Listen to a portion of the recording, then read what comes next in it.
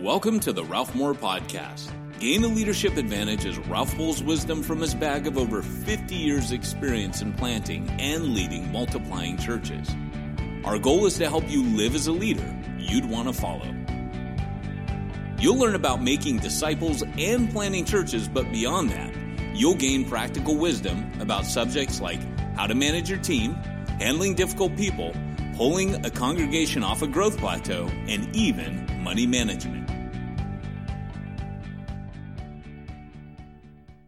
Hi, and welcome to the podcast. Today is a really exciting day for me because my really good friend, Rob Wegner, and his buddy, Lance Ford, came out with an incredible book called The Starfish and the Spirit. I've been a fan of Ori Brofman and The Starfish and the Spider for a long time. I've taught this material. And another friend of mine wrote a very similar to Starfish and the Spider book, but from a Christian viewpoint. I've loved that. Now this one is just dynamite. I can't say enough good things about it. And Ori Brofman even contributed to the process. And so I just want to say, welcome, Rob. Thanks for taking time to do this. It's an honor. Ralph, in my book, you're one of the finest examples of a starfish leader that we have in the Western church. So I'm geeked that I get to do this podcast with you, man. You're one of my heroes. You know, when I first read... the fact that you actually like this book, come on. I love it. When I first read Starfish and the Spider, it's like it was reinforcing because what we were doing was so counterculture to the whole Christian deal at the time. You know, mega is best and big at any cost. And we were giving people money away and we were giving control away. That was the big issue to me is we would disciple and release, and everybody else was discipling and clinging and controlling. And so that... I think you're being generous with the word discipling and controlling. It's more like accumulating and controlling. Yeah.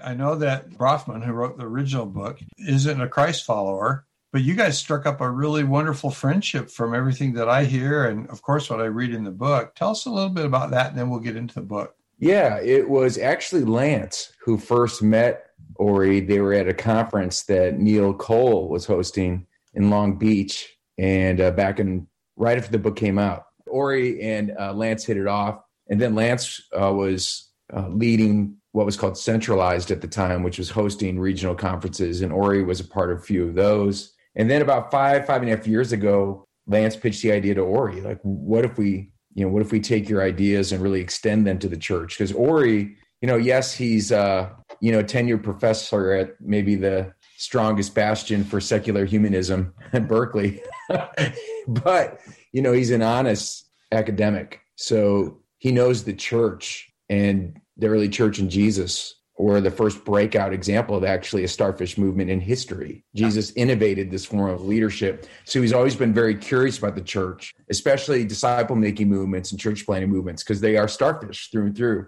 And so he said yes. And then about a year into it, Lance got another prompting from the Holy Spirit, and he invited me to be involved. And I was a super fan of Ori's. In fact, I was involved with the disciple-making movement in southern India, and we were about 3 or 4 years into this movement. It was going multiplicative, like exponential. And in 2006, I read The Forgotten Ways and The Starfish and the Spider on the same plane trip to India. Wow. It's like sitting with Jesus for 24 hours straight, him just working my brain over. I don't know how to describe it. It was a transformative experience. It felt like Jesus was pulling back the veil, helped me understand what was happening. And so now 15 years later, to be a part of this project with Lance and Ori and Alan is something only Jesus could pull off. So it's been, for me, like almost a 20-year obsession of why not here, why not us? Yeah. And people make a lot of cultural excuses like, well, it's different culturally in China and India, and there's other dynamics that makes it possible here. And it's just like, have you actually even tried it, or are you just excusing it so that you don't have to try it? And this book has come out of a lot of experiments, a lot of iterations, a lot of failures, a lot of, bruised foreheads and bloody knuckles. And we were really starting to see some incredible momentum, Kansas City Underground. And I really wrote this book from my perspective for the leaders of the Kansas City Underground, but I wanted to share it with the rest of the world. And I know that was Lance's heart too, because there is this kind of growing remnant in the Western church leadership tribe And I think COVID was sort of the final object lesson moment of conversion. And I'm more hopeful actually for the church in the West than I ever have been in my whole adult life. Like I do think there's some people that are genuinely trying to convert to a way of being the church that goes back to the original design. Well, let me speak into that for just a minute before we get into the book. I think if there's an advantage that they have, because they have these explosive church multiplication movements, disciple making movements, then the advantage is the dominant anti-Christ Hindu culture. Same thing in China, where you're not going to be able to build a high control network. You have to be a starfish just to survive. And so that does give them an advantage. We have the opportunity. We just never take advantage of it. The freedom that we have, we exploit to do wrong things, I think, for the kingdom. But, you mentioned COVID and everybody realizes that COVID has been an accelerator. It's accelerating the demise of church as we've known it. I think it's providing opportunity. I'm reading a book, just finished it, by, I think the guy's name is Kuhn, but it's about the nature of scientific revolutions. And it's not a Christian book at all. What it says is normalcy occurs in science where there's consensus and everybody accepts a given paradigm. And so all research is either how do we exploit that paradigm or how do we support the paradigm? In other words, let's just keep proving it over and over and over and over. And then along comes an Einstein or, some brilliant person who shakes everything up and they're treated as an anomaly. And so the job now of science is to destroy the anomaly. Then a crisis occurs either in the form of some crisis like a pandemic or a crisis like this anomaly suddenly has gained momentum so we can't ignore it anymore. That can become a crisis. Yeah. And then there's a lot of struggle and a lot of people experimenting and a growing body of people begin to embrace something. And then there's a new normal.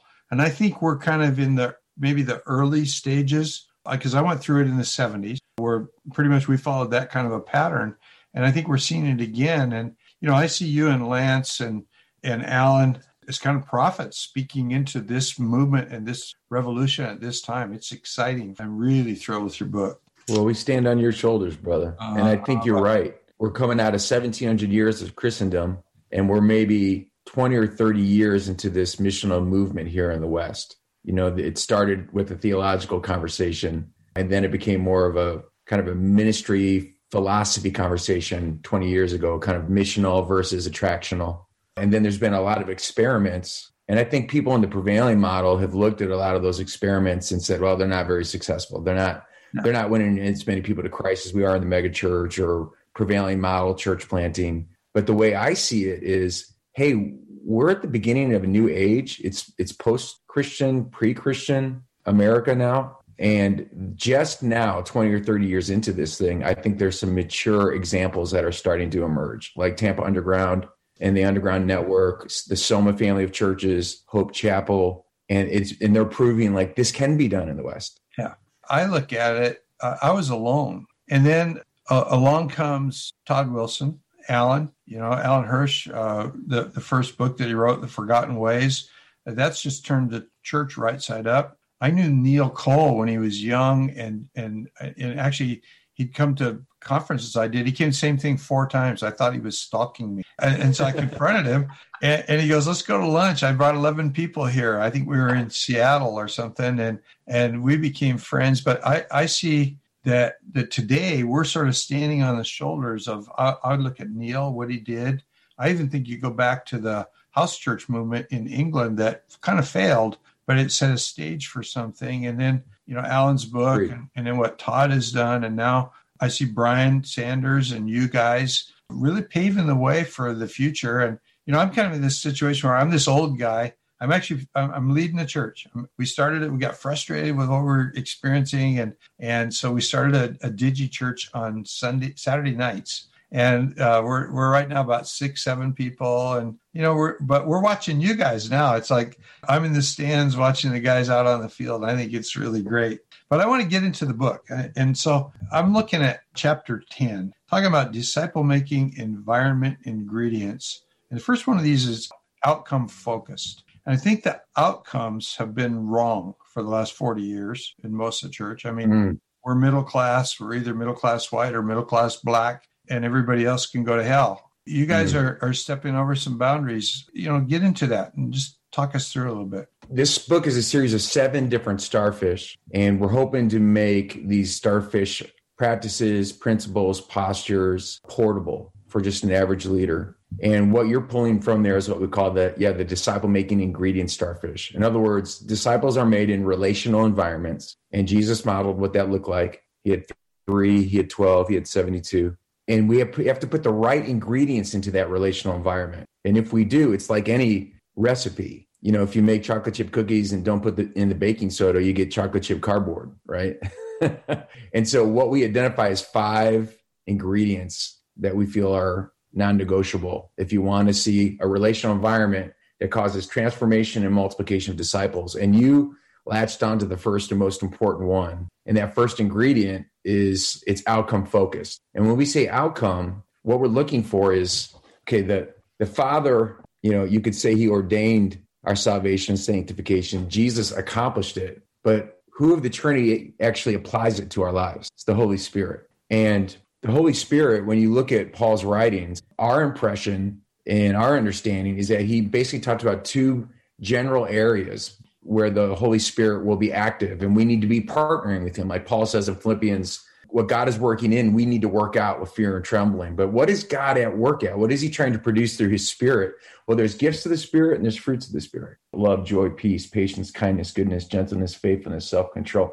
What is Paul talking about there? He's talking about character, that we become like Christ. We don't just imitate him. He's actually being formed and shaped in us and through us. And that list of the fruit of the Spirit, I think, is the best picture we get of Jesus' character in the New Testament. And then gifts of the Spirit. And now we're talking about calling, that we're all called to make disciples, but within that, there's a certain cluster of gifts that God gives you that makes you unique, one of a kind. In fact, Ephesians 2:10 says you're a masterpiece, created for a set body of good works. So the Spirit's outcomes are character times calling. And my partner and one of my heroes, Brian Phipps, we worked together in the Disciples Made team. He actually came up with what we call the impact equation, which is character times calling equals impact. As I learn how to cooperate with the Spirit in growing in character, becoming like Jesus, and in calling, which is like doing the things that Jesus would do in the world, then my impact both in me and then through me, it increases. The challenge here is even where there's churches that say they have like a discipleship program, a lot of times what they're teaching people is just either content, like we're going to just do a data dump in your skull and somehow think if you just get the data,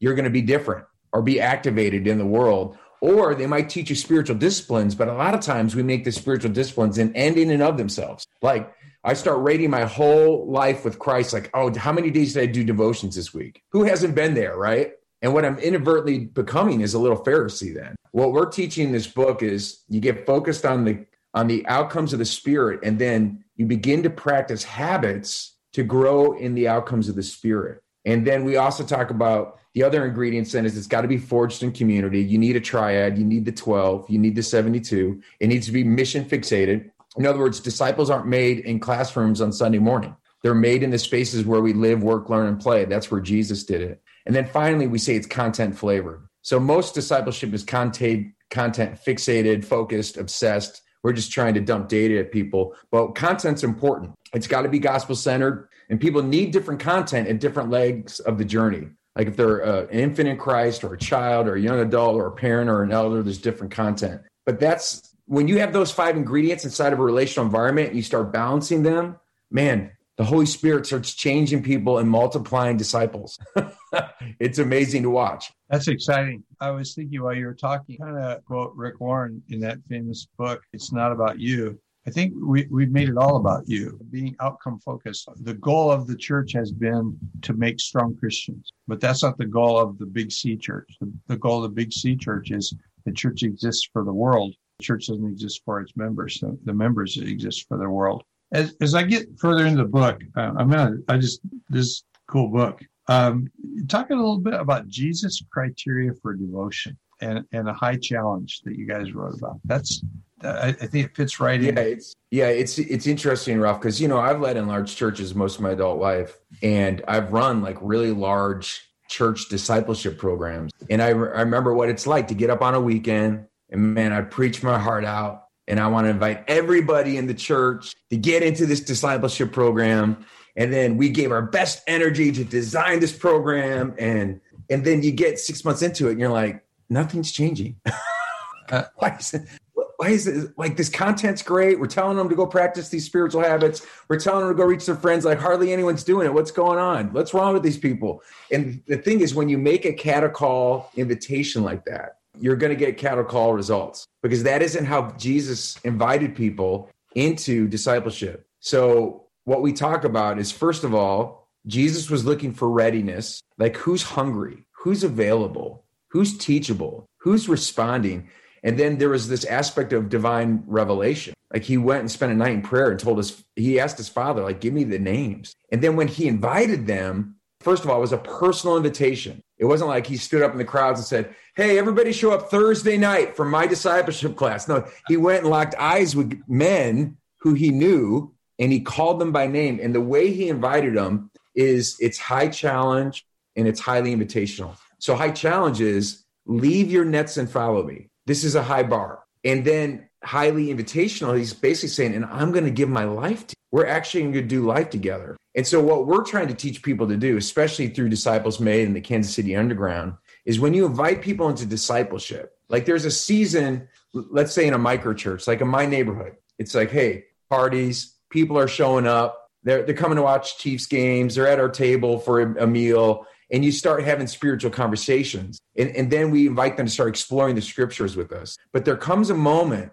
after the exploration stage where you need to look people in the eyes and you need to ask them, it's like, follow me as I'm following Jesus. I'm asking you to join me and learn what it means to fully surrender to Jesus Christ. That's how Jesus did it. And then you can see people like Paul, where when he goes to Ephesus, he's got his gang of 8. Like, there's 8 guys where he's like, come with me to Ephesus, and I'm going to pour my life into you for 3 years. And then what did they do? They spread the gospel all over Asia Minor, like the churches that are in the book of Revelation. Yeah. Because Paul had a gang of about 10, really, when you include Priscilla and Aquila. You could throw Timothy in there, it's probably 11. It's like, who is Paul imitating there? I wonder. He's doing it like Jesus did.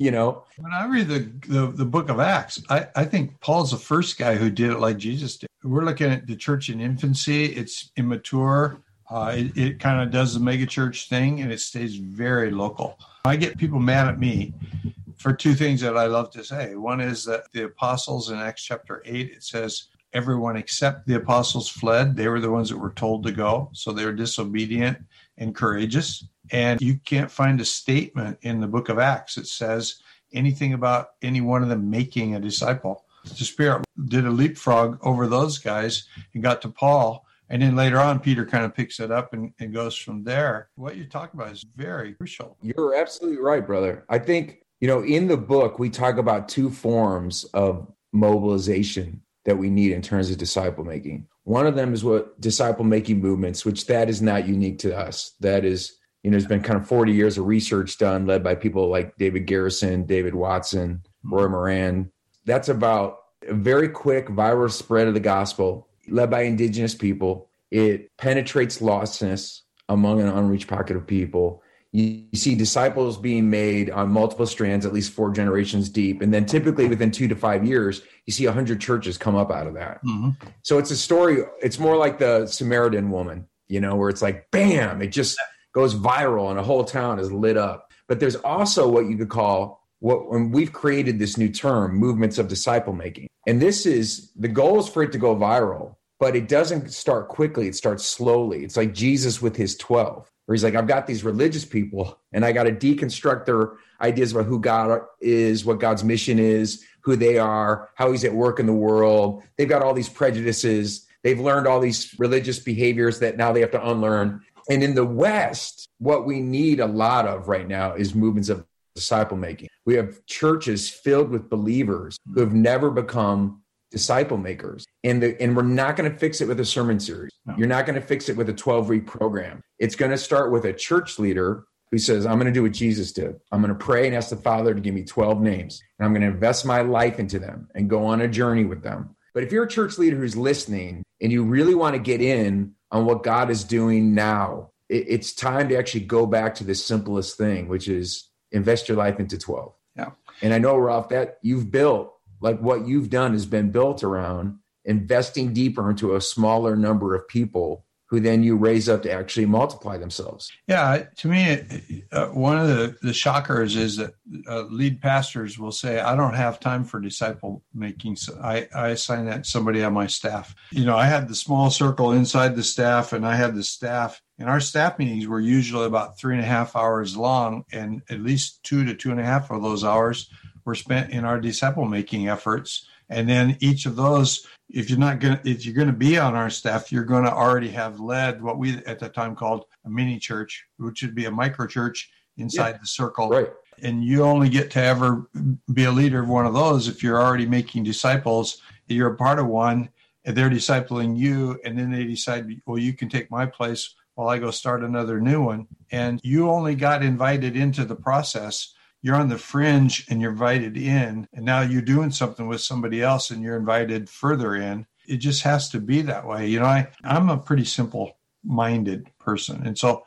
I'm in awe of what I'm reading in this book. That's what's making it such a blessing to me. But it was a pretty simple process, and we just kind of, we used the core content around what we taught on the weekend, and then what we did in the discipleship groups related back to that with kind of 3 little simple questions. But it was a magnet to pull people in, but it was also a filter to filter people out. And that's one of the things that I get from this. I want to wind this down, but as we do, I want you to end with the elevator speech. Sell me the book. Tell me why I should have it. But before you do that, there's a part that really got my attention, and it's about vocabulary, because I think vocabulary is so foundational to the future. And you guys have come up with some very intriguing terms. Beneath the terminology, what value do you place on vocabulary? Why is that so important that our listeners would pay attention and start thinking, man, we're using the wrong words because words result in behaviors and we're struggling? It's a great question. If you study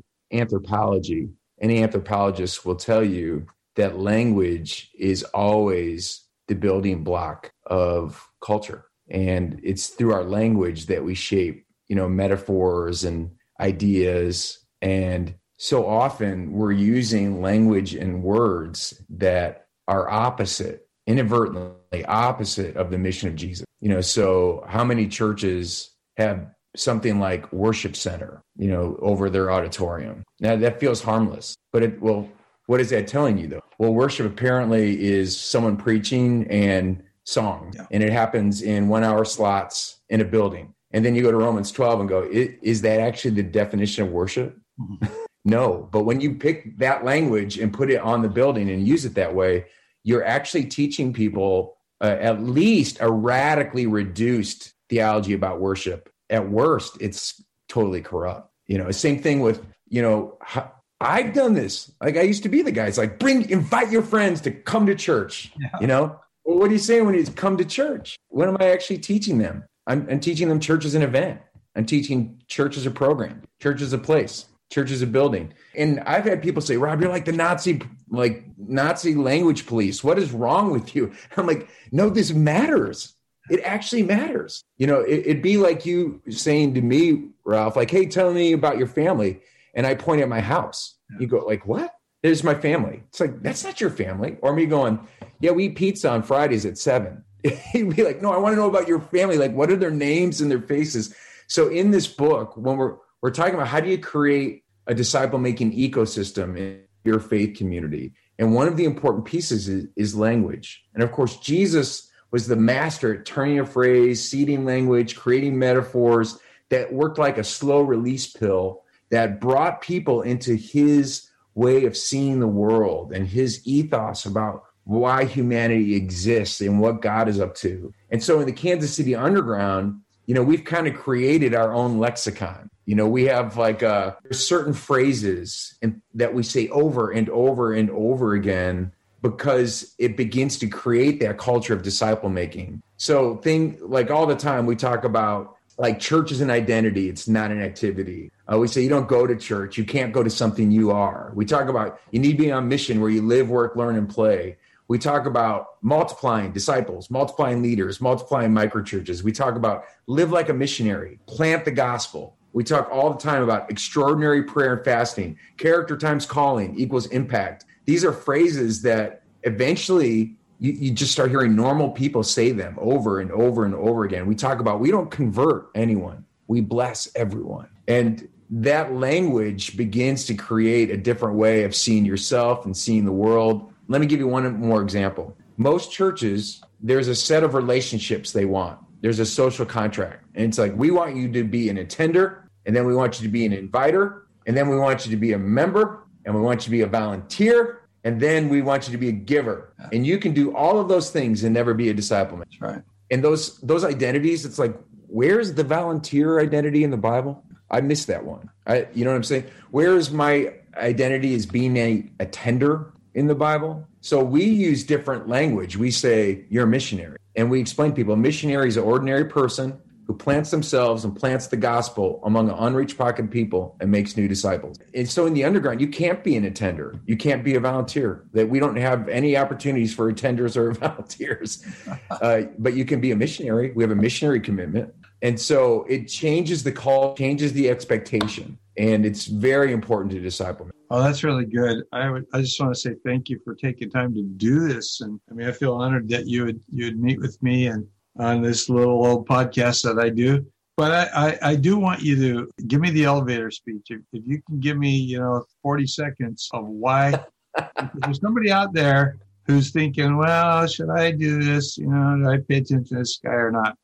Yeah. Let me have it. Well, I would say, you bet. If you're a church leader and, COVID's hit and it's kind of reset everything and you're wondering, how do I lead in this new world? Because the centralized form of church that's organized around a personality and weekend services and programs, we've seen the total vulnerability of that, how absolutely fragile it is. But most pastors have only been taught how to lead in the centralized form of the church. That's all they've ever been taught. This book exists to, in a very practical way, show you how to lead in a starfish way. So a spider, you chop the head off the spider's dead. A starfish, you chop the head, quote unquote, off a starfish, you get 2 starfish. And that's the Jesus model. Every disciple is meant to be a disciple who can make disciples. There's a force inside every seed. So if you want to learn the decentralized way of leading, this book is going to give you 7 starfish, and they're very practical. It's going to help you reimagine church, then learn how to create a culture for multiplying leaders in a decentralized way, and then also how to create a culture for multiplying disciples. And we literally wrote it thinking it would be out like 3 years ago, but there are all these delays, and we know they weren't delays now, that the Lord wanted this book to be out on the backside of COVID. And if you're a church leader, we literally just want to wash your feet. We're not going to beat you up or make you feel bad about yourself. We literally just want to wash your feet and help you find your way in this post-COVID world where centralized leadership now is no longer like a cool novel idea. It's essential. So that's why we wrote it, brother. Well, that's wonderful. I so appreciate you taking time to do this. Thanks. Are you kidding? It's an honor. I love you so much and respect you. And thanks for believing in us and believing in this book. And like I said, for being an embodiment of what it means to be a starfish leader. If you enjoyed today's podcast, be sure to subscribe and check his blog at ralphmoore.net.